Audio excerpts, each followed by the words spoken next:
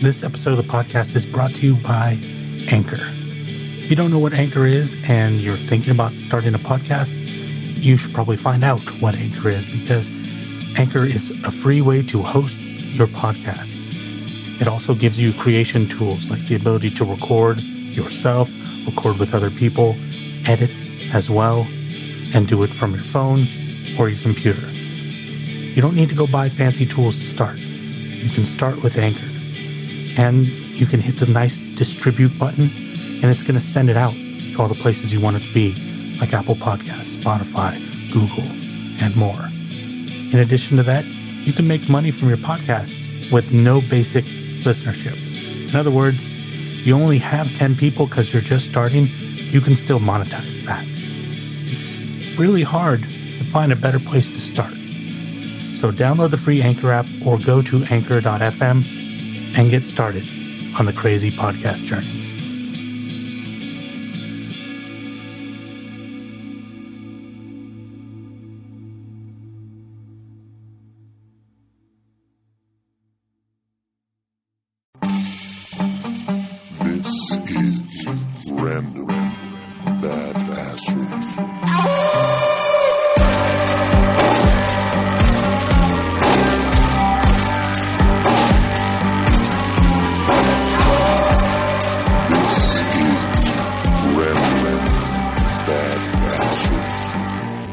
Okay, so here comes 17 attempts to try to do the intro. Do you want to do the intro?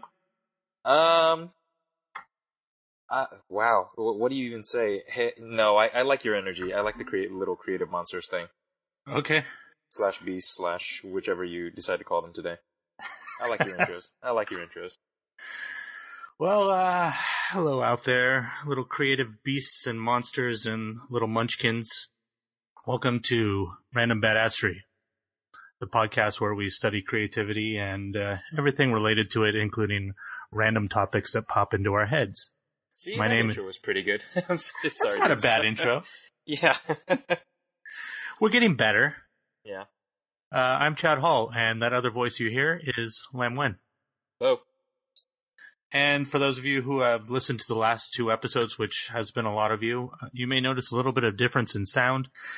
The iOS experiment is over, at least for me. Yeah, I'm still trying it out on my side. I still think there's a possibility. And so far, because I don't have a beard, I guess your level of manliness is causing some problems.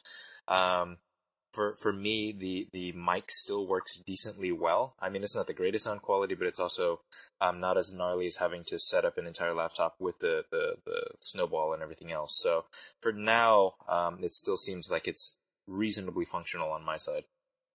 I think for all of you who listened to the last two episodes, you hear that crinkling sound. Apparently, that is the sound of the Apple earbud cord rubbing against my beard, which took me 2 weeks to figure that out. Last week I had it clipped to my shirt and somehow I still got the noise.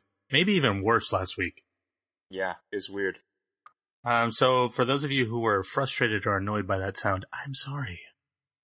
The thing is that before we go any further, just to touch on this a little bit more, the thing that's frustrating to me about the whole iOS experiment is, in order to achieve the level that I was going for, there's not really an advantage.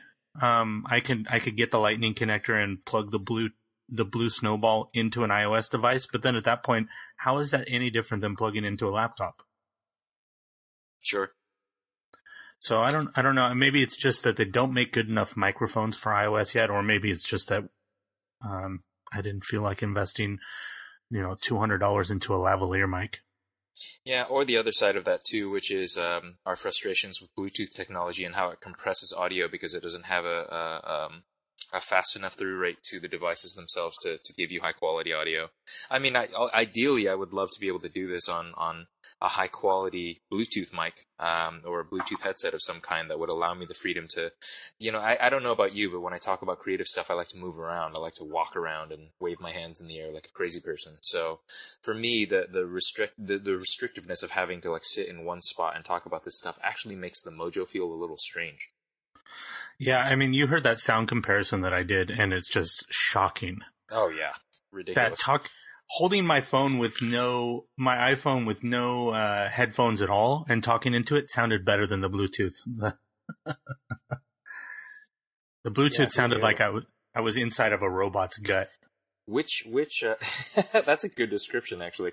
Which Bluetooth headset did you just use? The standard Apple Bluetooth headphones, or I mean, what did you end up trying?